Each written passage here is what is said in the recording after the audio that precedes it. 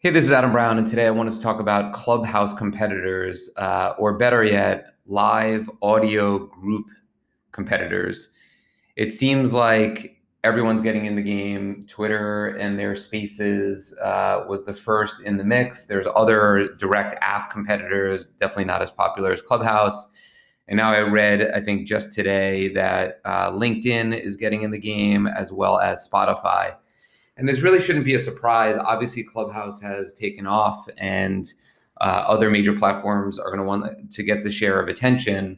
But really, this idea of live audio makes a world of sense. People can get involved, have conversations, network, and do so without the use of video and without in-person events. And as the world changes and we get back to our new normal, having the ability to have real interactions, even though they're not in a live setting, is going to be very popular. So having that from a platform point of view is just logical.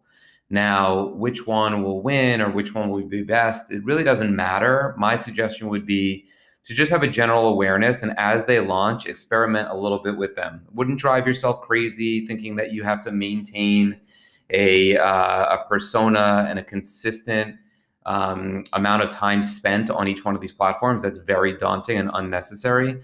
But I do think it's good to have a sense of how they work, understanding the ecosystem. It's a consistent recommendation I make across the board, and it's no different here. Clubhouse is something that I have used. I've had more, I guess, aggravating experiences or less than stellar experiences. It hasn't really wowed me that much than great ones. I've had a couple of moments where I was like, wow, this really has a lot of value. It certainly has value if you're networking and looking for business, which I am.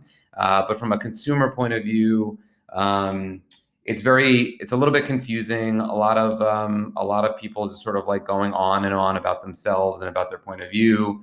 I wish they instituted like a timer where people couldn't talk so much. I'd love to have intros in the bio beforehand, so I don't really need the whole intro every time I join. We could just get into the conversation. It's almost awkward. It'd be like going to a networking event and then going over and introducing yourself to somebody, and they say, all right, let me tell you something. And they give you like a 5-minute intro on them and their business and why they're great.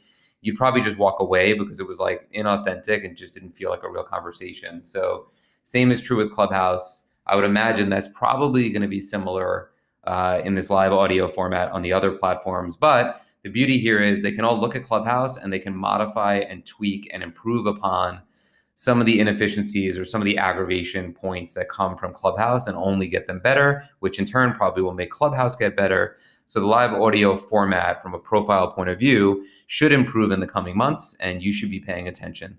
That's it for today. I'll see you out in the field.